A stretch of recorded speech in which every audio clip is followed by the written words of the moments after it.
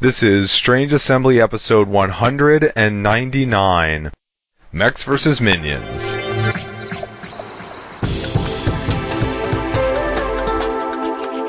Well, Matt, this is what I've done today. First, I went through the day with a lot of back pain, and then I carried heavy things down flights of stairs to help donate them. And then I had a really sore throat all day, and now I'm doing a podcast recording. So, I think that's a perfect way to spend that entire day. Tell me you've had better judgment today than I have. Yeah, I think I've had better judgment. Just, driving into work, doing the usual, and trying to get free breakfast out of it when I go in. So, good things. They don't usually give me free breakfast just for going into work. That must be nice. I had one of the coupons for one of the restaurants where my office is. So. It wasn't my office that gave it to me. It was the restaurants that I go to every day. There you go. Yeah. That is Matt Sandlin. I'm Chris Stevenson, and this is our podcast about being old dudes, where we talk about back pain and coupons and our physical ailments. So, and I'd say we have alienated half of the listeners, and the other half of the listeners are cheering. They have the same thing. Sponsored by AARP. Not there yet. Yes. Okay. Really, this is Strange Assembly, your tabletop gaming podcast. You can visit us on the web at strangeassembly.com. You can download the podcast there or subscribe. You can also subscribe on iTunes, Stitcher, Google Play Store. I don't have an Android, right? It's the Google Play Store. It's sad. I should really know that. Yes. I mean, I've set up the podcast to be available there, but now I've already forgotten what it was called. But you can leave us reviews at any of these places or ratings. That helps people find the show, so we always appreciate it. So we are going to talk about 3 board games today. You probably could guess that one of them is Mechs vs. Minions, although I guess that could have been a total head fake.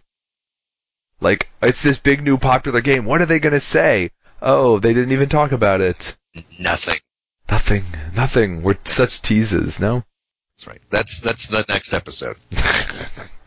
Yes. Come back next week. I'm guessing because it's too late, I'm guessing it's going to be nothing, but I still have not decided what, if anything, to do for episode 200. Yeah, I know. It seems like I should have something, but, But the first game that I wanted to talk about today is Centauri Saga.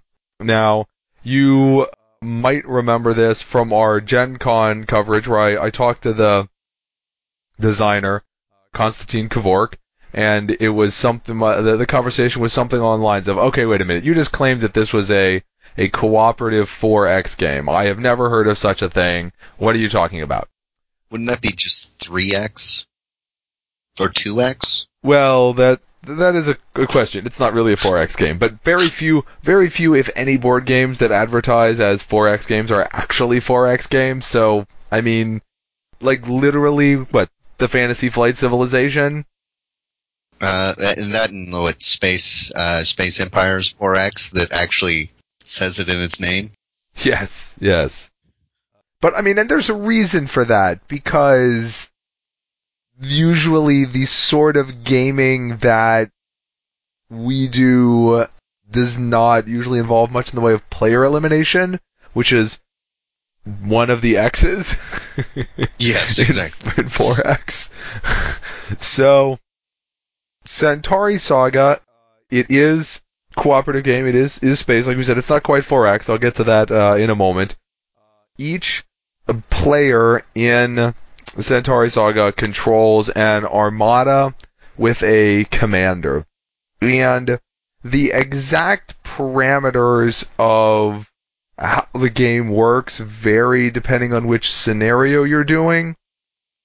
But in general, you are going to be fighting off bad guys, and you are going to be upgrading the technology on your fleet, what kind of power-ups and units you have deployed with your feet to make it better. And your objective might just be blowing things up. Your objective might be to escort a ship. Your objective might be to find lost starbases. Your objective might be to repair a jump gate. As your ship moves around the board, you've got an attack value, you've got a defense value, or maybe it's called shields, you've got a speed value, you've got a hull. Sometimes you're called upon to test these, which is going to be to roll dice to see how many successes you get right. The higher your stat is, the more dice you get to roll. And on each turn, each player is going to get to move up to their speed if they want. And then you get to do one thing basically on the turn. If you are in the same space as an enemy, you can choose to fight them. If you have just moved into an unexplored space, which most of the scenarios have, most of the scenarios you start with a couple of hexes on the board and then you have to explore out and add more hexes. So if you've moved onto an unexplored hex, then you flip it over and you have an encounter out of where there's a deck of cards. The card flips up. You can choose an easy one or a hard one. You should almost certainly choose the easy one. I'm just saying. Just saying. And then if you choose not to fight if there is an enemy, or if you're not on an unexplored tile, because if you're on an unexplored tile, you have no choice but to explore, then you can regroup, which lets you draw an extra action card, or heal your ship a little bit, or a couple of other things. And the way that the upgrading works through this is that every time you defeat an enemy, or every time that you successfully explore something, you get a stardium, or what? It's crystals. Physically, it's crystals. Crystal tokens. It's the currency of the game, as it were. And you use these. Yeah. And you use these to upgrade your ship. Your ship has you have a starport value and a research lab value, and you can upgrade one or both of these over the course of the game, and one will let you add power-ups to your armada, one will let you add units to your armada, so your armada can now have better armor, or your armada can carry X troopers. You get to choose which one you get. There's weaker and stronger ones for each kind, and the early upgrades, you can only choose the weaker ones, and then later you can choose the stronger ones, but they're mostly replacing the weaker ones, instead of, because you only have so many slots. As you're doing that, you're also upgrading your command center, and all of these give you some miscellaneous bonuses there, but the main thing that your command center does that's different is gives you more activation tokens. Each commander has a special ability, so everybody has this player power, and they have slightly different starting stats, but you have a special ability, and many of your units have special abilities or power-ups, and you have to put an activation token on them to activate them. That lets you know that you've activated that one, but also you only have so many activation tokens. And so you can't use every single one of your things every single turn. And while you're doing this, the board is otherwise expanding at the beginning of every turn. There's the possibility that more raiders will spawn, bad guys for you to fight. At the beginning of every turn, usually one of these XPM tokens will spawn, and those can have various functions depending on which scenario you're doing.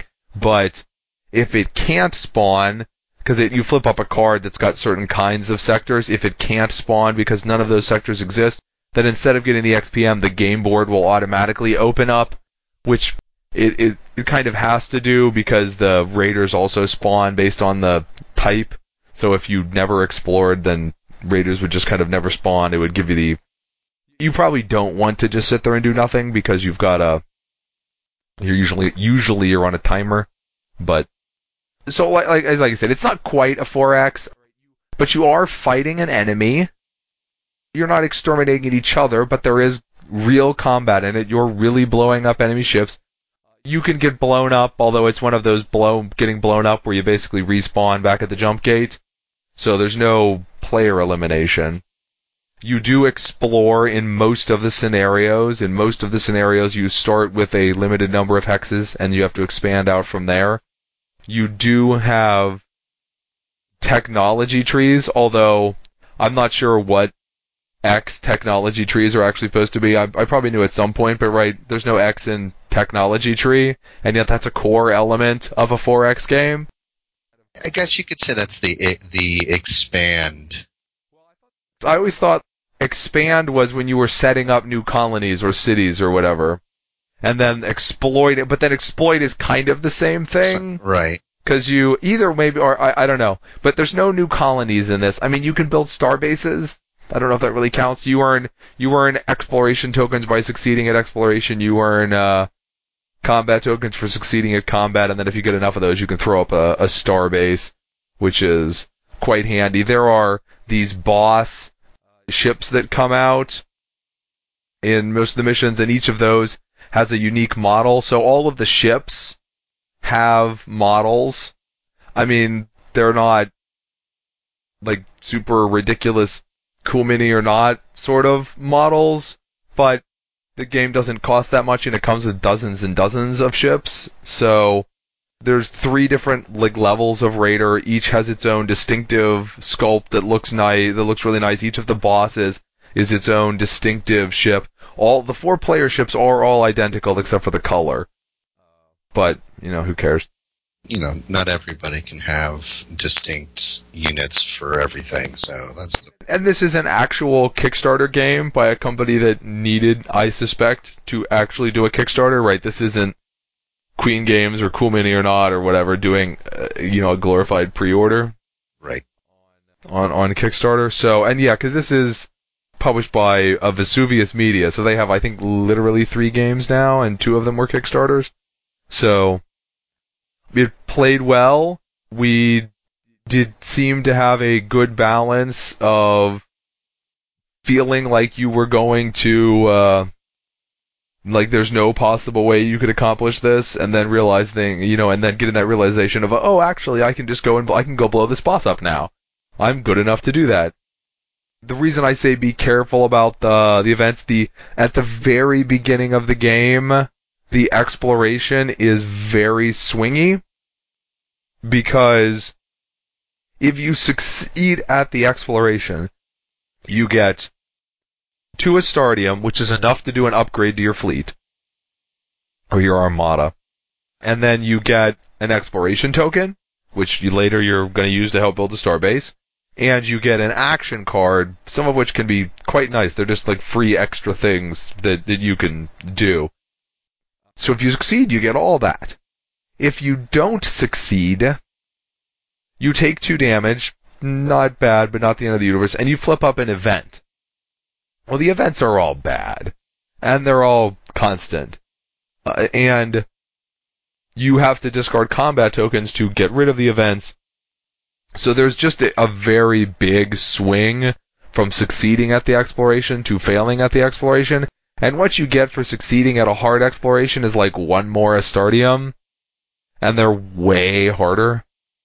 So yeah, I don't even know in late game that would be worth it, right? Cause probably you not. Spent all that time to upgrade yourself, and you're like, oh, I can handle the hard ones now. Oh, I just got 1 more Astardium. Yeah, and I don't know how much exploration I don't know. I haven't played enough to know how often exploration comes up later in the game, but yeah, even then, when you've got things like, wait, so the easy one is I need 1 success rolling this attribute, or I need 4 successes rolling that attribute.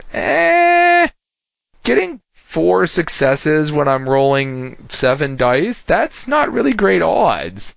I mean, they're not bad odds if there was no penalty for failing, but I'd much rather take my, at that point, essentially guaranteed Success, low reward. Right. Yeah. So there was a strategy tip in the rulebook to be careful about discarding too many of the events, because there's a cost to it, and you might need those weapons tokens later to build star bases and such. And I think we ultimately decided that the correct thing to do was, for the most part, was just discard the events as soon as humanly possible, because they're just, like, one of the events would be like, you cannot upgrade your starport or your research lab, which is like, as long as this event is out, you really can't win the game, because you're never going to be able to defeat anything.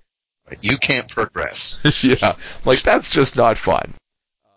Most of the other times when events come out, it'll be like if you let the raiders get out of hand, if they get together on the spots, then the weaker ones will go away and you'll end up with one stronger one, but an event will come out. If a boss ends up on the same space as the normal raiders, it wipes out all the raiders, but then an event comes out, so there's something that, because you don't get forced into combat directly, you can choose not to fight if you're in the spot with a raider or a boss, so the game doesn't force you to just get trashed with fights you can't win. But there is that mechanic that forces you to actually constantly go around stamping out the raiders, which is pretty standard for a co-op game, right? There has to be a consequence if you let the stuff get out of hand, the bad stuff get out of hand. Or else, why would you not just let it get out of hand? Exactly. I thought that when, even if it's not a, quote-unquote 4X game, it still played well. We enjoyed that. That was Centauri Saga from Vesuvius Media, designed by Konstantin Kevork, and it was just released earlier this year after a Kickstarter. Now, let's see, so you've got Mechs vs. Minions coming up, and this was like in a love letter size box, right? Right, it was tiny. It was tiny, and you could hide it in your purse, backpack, back pocket, easy. No. Honestly, it almost takes two people to carry this for real, though. It's ridiculous. Yeah, it is not it's not the biggest game box. I mean, because like if you've got the old coffin box things, so like I'm looking here, I've got I still own my old Milton Bradley game, so like it's not as big as my old Fortress America or Axis and Allies. It's not as big as this coffin box Horus Heresy I've got sitting here, but it's pretty big. It's about the biggest box I've seen of recent game in, I guess, other than Ogre. Yeah, I think so. The giant ogre, which is yes. Yeah. So, Mechs vs. Minions, Riot Games, now they can properly be called Riot Games since they now have a second game, is their first attempt into the board game industry. I think a lot of people have already kind of heard about that, but the idea behind this is you are piloting a mech, and you will program its movements to complete the scenario that you're on. And usually most of the scenarios have something to do with defeating a number of minions or smashing a crystal or bringing it back, something to that nature. And then while there are the programming aspect, there's also a drafting that happens for the cards that need to be programmed. And let's see, there are 3 types of cards. There's a movement card, an attack card, and a rotate card. Yeah, and so this is a co-op, which makes a big difference. It is completely co-op, which is I don't know how you would do this competitively. And it just having played through what we did, some of the wrenches that get thrown at you, if you're next to a minion at the minion phase, you'll take damage. And that damage goes into your program line or can shift around your program line. And some of those damages are, I'm going to spin you around, or I'm going to make you move another direction that you don't want to go. So there's a bit of wrenching that you have to deal with. Yeah, I'd say that this is, I don't know, just to combine too many things, kind of like a combination of Robo Rally, Twin Tin Bots, and I don't know, some sort of slaughterhouse.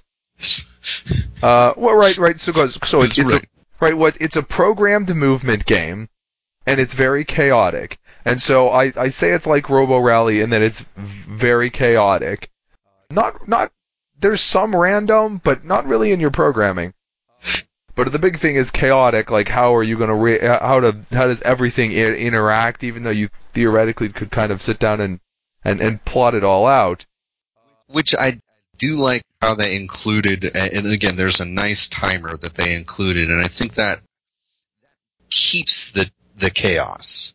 It forces you not to sit down and go, okay, you need to take A card, you need to take the B card, and somebody over there needs to take C card, and put them at position 1, 4, and 6 in your lines. Yeah, well, this is because you mentioned a draft, and that's how the drafting is. At the start of the game, you have nothing on your programming line. This is a game where, unlike Robo Rally, but like Twin Tin Bots, which was why I came with the one, you have a fixed programming line from turn to turn. So if you have a set of 3 commands programmed, if nothing happens, your Mac will perform those 3 commands every single turn.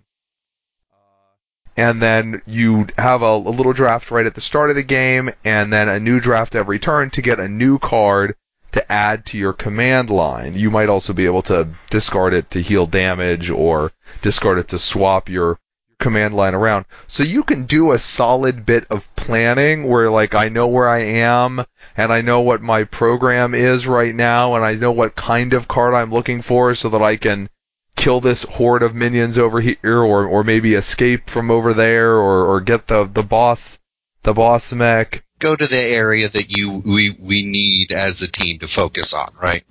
Yeah, but there's a sand timer for the draft, and it's a short sand timer. Yes. And that's not that we have a problem with long decision making. No. But that is still all chaotic. I mean, it's random. It's not random. It's got random in that it's random which 4 cards will come out, but that's the standard sort of randomness even in highly rigid Euro games. Where the randomness does come in is that the damage is commands. You will draw a damage card, and it might be a one-shot and just switch to, it's a glitch that switches a couple of your command lines around, or it might be a straight-up command itself. So it says, rotate a random direction, or rotate 90 degrees left, or move ahead, or unfortunately, I didn't see any of the damage things that were shoot all the minions near you. I was looking for that one too. I didn't see it. Yeah, and so it'll happen right then, and then you randomly determine one of your slots that it goes into. So now this command that you probably don't want there is in one of the slots in your command line, possibly covering up the useful command that you had underneath it. Or even the more integral command that you need for the next move. Yeah, in which case, you almost always have the ability to, if you really, really need to, draft a card that instead of installing your command, like you can discard it to get rid of that card if you absolutely have to have that one thing. Yes. But that's there. I mean, what else is there? There is function to piling commands on top of each other instead of always spreading them out. You can put up to 3 of the same general category of command into one slot, and each command has 3 different versions, successively stronger. And so when I put a command down, if it's just all by itself, it's the basic version, but if there's 2 commands under it, then it's the most powerful version. And sometimes it makes sense to spread them out, sometimes it makes sense to pile them up. Certainly when you're assigning damage, it makes it more high risk, high reward if they're all piled up. You can get schematic, which are little abilities that your character has that as you slaughter minions, and you slaughter minions in this, right? They just spawn by the dozens. By the dozens, yes. They spawn by the dozens, you kill them by the dozens, and as you kill them, you power up, and you start using your schematics, which might be discard the schematic for a one-shot effect, or it might be some sort of static thing, like every time you tow another mech, they get healed, or every time somebody uses a flamethrower, it shoots backwards and forwards. Or reverse your line. You don't have to go forwards, you can go backwards. Yeah. And there is a campaign element to this. Now, it's not a legacy game period. It is not a legacy game. But there is a campaign. There's a campaign. I think the reason why some people have kind of taken it as some sort of legacy thing is because each mission comes in a sealed envelope, but you could just put everything back into the envelope. Nothing changes, nothing alters. It's just different scenarios. As you open more of the envelopes, it adds more cards into the damage deck, or more schematic options, or more rules options sometimes. It goes back to the traditional campaign aspect where it builds upon the game as it is. So you really are learning as you go and building up. Yeah. Bigger. So here's the thing. We have not really even mentioned what I think was the reason why this game was getting just massive amounts of hype, which is essentially the price point compared to components. So, like you mentioned, this was released by Riot Games. The other game that they make that you refer to is League of Legends, which is the most popular video game ever. Certainly the most popular video game right now. I think that's been true for quite some time now. So, this is not a game, I don't think, you cannot buy this in a store. No, you have to buy it from Riot. Yeah. Or a secondhand seller who's put it on eBay or something like that. But yes, they did a direct distribution model, which is really different than especially most first-time quote-unquote board game publishers. Well, yes, that's because they have giant piles of money they can Scrooge McDuck around in. And that's the other thing, like, probably most board game companies, if they could afford to be an exclusively direct sales model, you actually might be able to get deals like this, because, right, when a board game publisher sells its game to a distributor, what do they get? Maybe 40% of the retail price is what the publisher actually gets. I believe that's right, yes. Yeah, whereas if you're buying it from Riot Games, this publisher is getting 100% of the money that you're spending. But still, you get more of a game. So it's $75. It's $8 shipping. I love that they're actually leveraging the real shipping. I have to admit, one of the things that's a little bit frustrating is, like, if you buy a game from a publisher directly, you have to pay the full retail price. Understandably, like, they can't undercut game stores. But the shipping is always so terrible. Like, how did it cost me $25 to ship that to me? I can go ship this at the UPS store for $9. And I'm not a business. I know if you have a business account, you get better rates. Anyhow. Exactly. Yes. So, like you mentioned, it is in a huge box. And this game is the opposite of Air. Like, you have some games where, like, you open the game and there's 2 packs of cards and all this empty space. Every cubic inch of this box is crammed full. The miniatures for the mechs are hand painted. The minions, right? We talked about dozens of minions. There are over 100 minions, right? And they're all, like, sculpted figures? Yes, they are all, and they're actually all have like a wash, not fully hand painted or anything, but they've had a wash applied to them so that the details of the minions actually pop. So, yeah.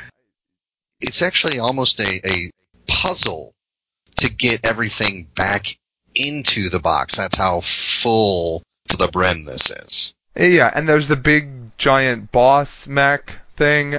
It's in a box, and it's got this thing about, like, you don't actually open it until you get to the 3rd mission. Whatever. I mean, it's a giant mech in there. Well, yes, because there's like a cutaway where the axe of the mech is coming out, like it's trying to cut its way out of the box. Yes. Yeah, and it's huge. I tried to think if let's say Fantasy Flight, right? They do big $100 games with a relative lot of figures. If this was released by Fantasy Flight through a normal distribution model, like, what is this, $150? I would say minimum 150, probably closer to 2, would be my guess. Just with the sheer number of minions. Again, I think there's 100, and there are four types of them.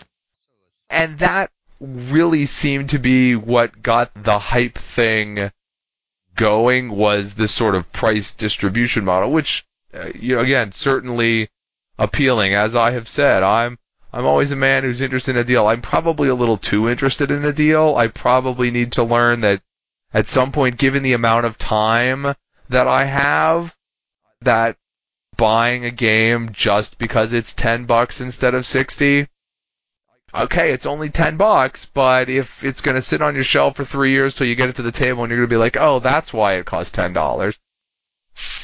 It might not have been a good choice. Yeah. Okay, so what did you ultimately think about this? Like, it's giant, it's absolutely gorgeous, it's got fantastic components, it's at a really attractive price point for what's in the box. Is the game actually good? I had a blast with it. The whole chaos aspect of it, it made me smile while we were going through it.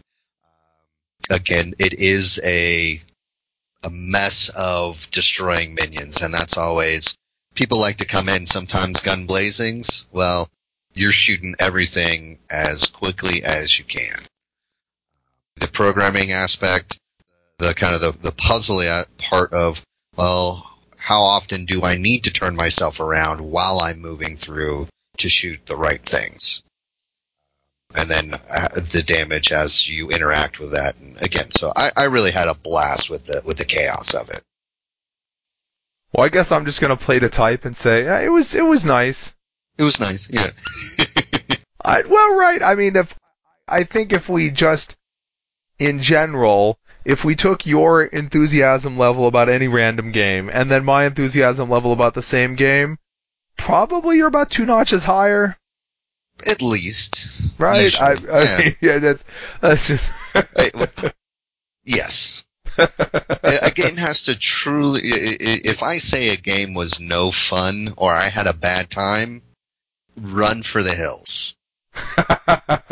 Like, you should just set it on fire wherever you see it. Don't even pick it up. That's how bad it is. Yeah. Max vs. Min was not bad. It was nice. I wasn't blown away. It is chaotic. It did the chaos well. It, for the most part, the random was it was entertaining. The random was entertaining. Even you were randomly spinning out of control, it was entertaining. You were laughing about it or laughing at someone else's misfortune. Yeah, well, I may have... He wasn't. I suspect that if I had been, in Leo's position on one of those missions where, 4 out of my 6 slots were filled in by damage and I was kind of just spinning around in a circle for a couple of turns, I suspect I would have gotten frustrated, but he seemed okay with it. Another aspect, I guess, for the campaign aspect that I enjoyed is that sometimes with campaign games, you see a rulebook and they give you everything. But in the early part of the campaign, you never use those things. So I did kind of like how the campaign took you kind of step by step and it added in and it progressively got more complex. Now, where there's some clarifications or, consistency terminology that could have used, yeah. But again, I like that because it kind of took you through it instead of just saying fire hose and here's all the rules.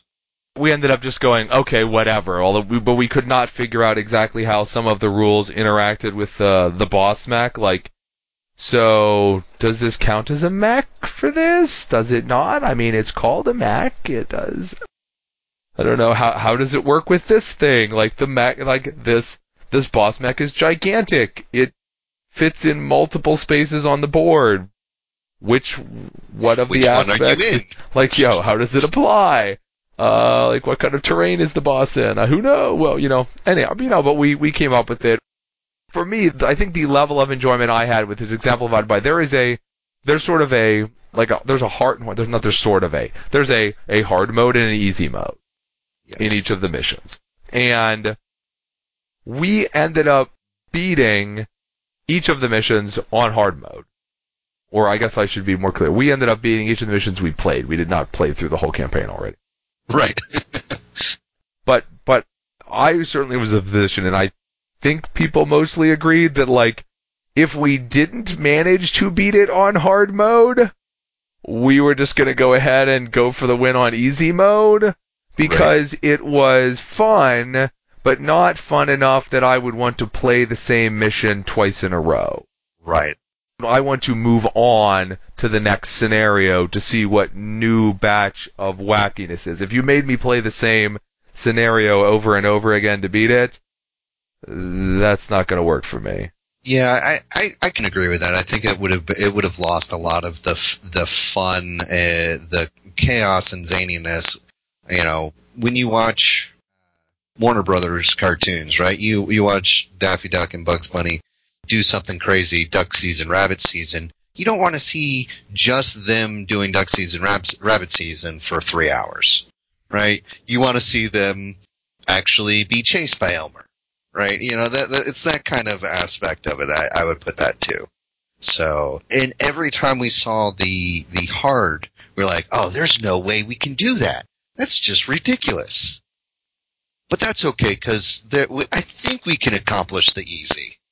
And then we happen to be able to pull out the hard mode each time. Yes. I chalk it up not to effective co-op game design, but to the fact that we're just awesome. I do agree. We are awesome. Booyah. There you go.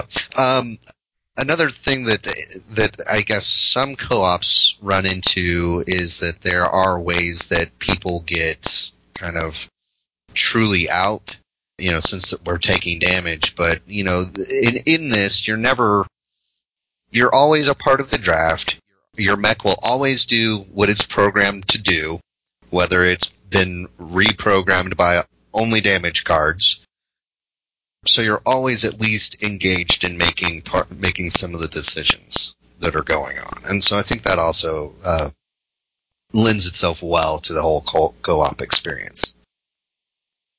Okay, that was Mechs vs. Minions, brand new, from Riot Games, designed by Chris Cantrell, Rick Ernst, Stone Librande, Prashant Saraswat, and Nathan Turris. I apologize to anyone whose name I just butchered. So our third board game for the day, we've done two 2016s. I'm going to go back in time a little bit. I thought about talking about Zangao today, but I would still kind of like to have a What's Your Game episode where we just talk about, they have some really fantastic heavy Euros. I think we have like maybe one more to play, and then we'll be able to cover all of their games at once in one big thing. Although I may need to get Z on there because he's the one who's really fixated on them. I don't think I've done Zangao. I think I've done a couple of their others though. I'm drawing a blank at the moment. There is Madeira. Okay, I did do that one. The one that we haven't played yet, which seems like it's probably supposed to be the worst, is, or at least the least respected or whatever, is Asgard. Okay. Nippon. Okay, did that one. And I think Signore? Signore, yeah. Yeah, and then they have another, is Railroad Revolution, the one that is about to come out, or maybe it was an SNR. I don't have it yet, but I know it's in our future. Right.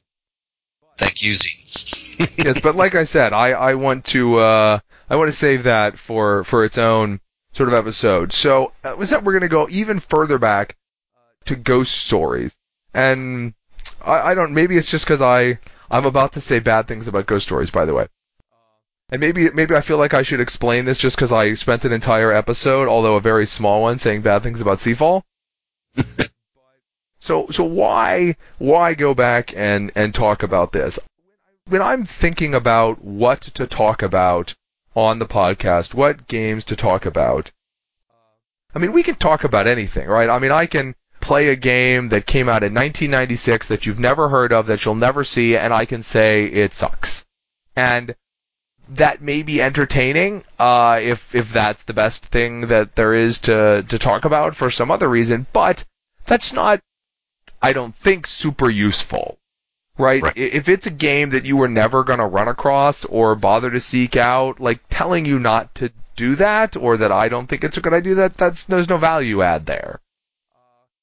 So for the most part, right, the more recent a game is, the more relevant the review is. The bigger the game is, to some extent, the more relevant the review can be. On the one hand, you've got lots of other sources of reviews for the game, the bigger it is. On the other hand, I'd like to think that there's something useful in our perspective. And if something is big, that's something that you might be more, that an audience, the listener might be more interested in just going out and getting, and so this could help them decide if that's actually a good idea or not. If it's a positive review, it's still more useful if it's a more recent game, but if it's a positive review, yes, you should go out and play this game, that can be kind of useful whenever the game came out. If the game is 8 years old and I think it's great and maybe people haven't heard of it, and they can still go get it, well then there's actually some value to saying something positive about that. But here I am talking about to say negative things by the time I'm done with an older game. And the reason I still think that there is a value out here is that Ghost Stories is still a real name game. And so even though it came out in 2008, it's still relevant. I think, right? The game is like 151 on the BGG rank right now. It's somehow the number 48th thematic game, even though it's not thematic at all, which is one of my problems with it. Anyhow, but I'm not going to spend forever on it. But in fact, I may have just spent longer explaining why I'm going to talk about it than I am going to talk about it. But hey, welcome to my world. I overthink everything. So I need to go play it right now, is what you're telling me. No. So we had played Ghost Stories. Not we, Matt, but me and some other guys in the group. And this was actually, none of us had played it before. So when we sat down to do this, it was new to all of us. So Ghost Stories is a co-op. Each player is, I don't know, a ninja or something. Monks. And you have 4 different colors, and you are in a square, and the central part of the board is a 3x3 set of square tiles, and then each player board is on one side of that square. And in traditional co-op fashion, you have threats constantly pop up. Like in this game, every turn you flip up a demon, and it goes on one of the 4 player boards, and it might do some negative things, and you have to beat enough demons, because if you don't defeat the demons, then they overrun the player boards and you lose. The players can die and you can lose. There is effectively player elimination in this game, even though it's co-op. And on each player's turn, you go to one of the adjacent spaces to you. You're moving around the 9 that are in the middle.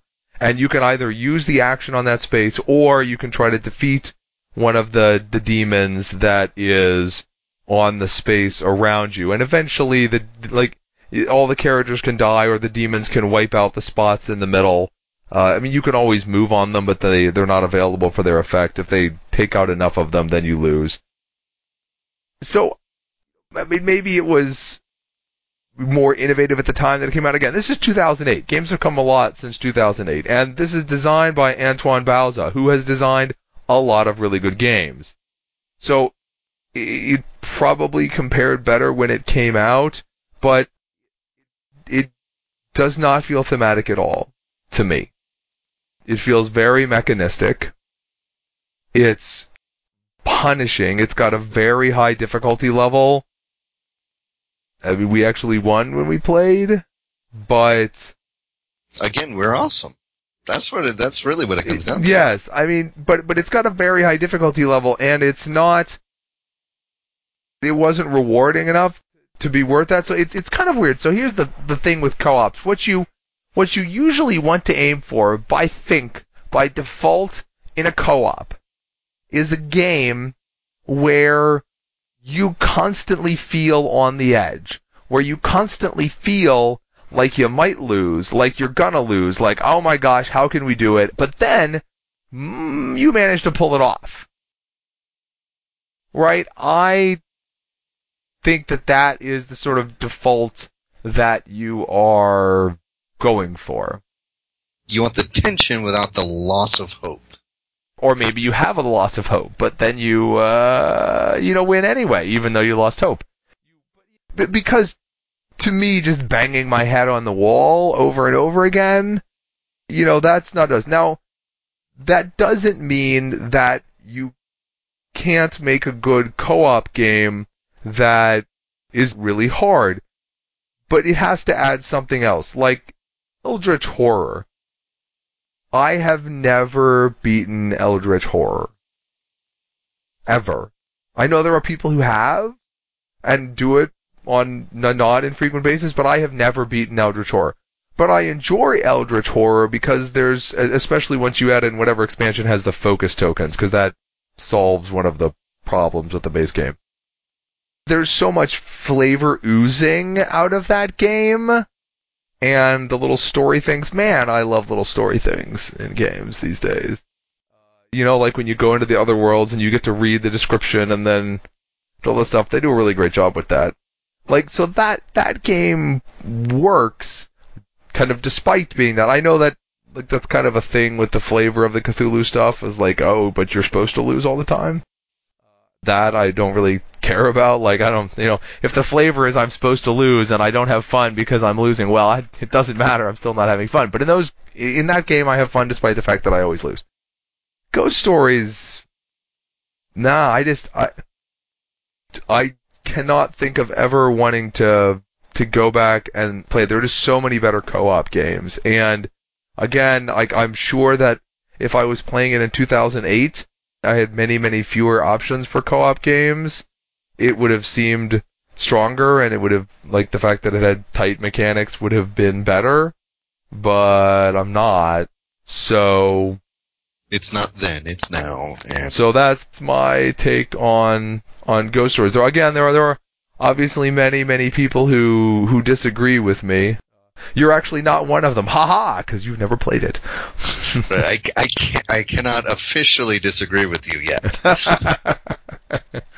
I know. You might be able to get it. Unless Z already flea marketed it at Game Fest. I think if you guys had a bad experience with it, it's already gone. Yeah, he moves on from games quickly. He's like the opposite of me. Anyhow, so that was 2 thumbs up, 1 thumb down over the course of the episode, I think. Positive on Centauri Saga. Positive on Mechs vs. Minions, although varying degrees of intensity. And then for me, thumbs down on Ghost Story. With 1 abstention. You abstained on the one that I positively spoke about at the beginning of the episode too. We understand when you say that you've never played the game, you don't have to keep pointing out that you don't have an opinion. Everybody knows that. It would be a problem if you did have opinion. It's more fun that way. Okay. You have been listening to Strange Assembly, your tabletop gaming podcast. You can find us on the web at www.strangeassembly.com. You can subscribe to the podcast there, or you can find us on iTunes, Google Play, or Stitcher, or anywhere else. Wherever it is that you got this episode, you can find more of these. We always love it if you would leave us a rating or review, especially a really high rating or glowing review. Those are the best of all, don't you think? Be like Matt. Be like Matt. Like it. Yes. That helps other people who are using those services discover the show. You can find us at the usual social media spots. We're at Strange Assembly on Twitter and Facebook.com/Strange Assembly. If you would go like us on Facebook, maybe Facebook would shut up about how I'm really close to 500 likes, because we're not really that close to 500 likes, but it keeps telling me. But if you guys could actually get us over, maybe it'll stop popping up at me on my iPod. Please? Anyhow. It'll just set the next threshold. Well, we'll see. But if you'd like to tell me to stop being a grumpy old man or provide any other comments or criticism on the show, you can reach me at chris@strangeassembly.com. But until then, for Matt Sandlin, I'm Chris Stevenson, and you've been listening to Strange Assembly. Never stop gaming.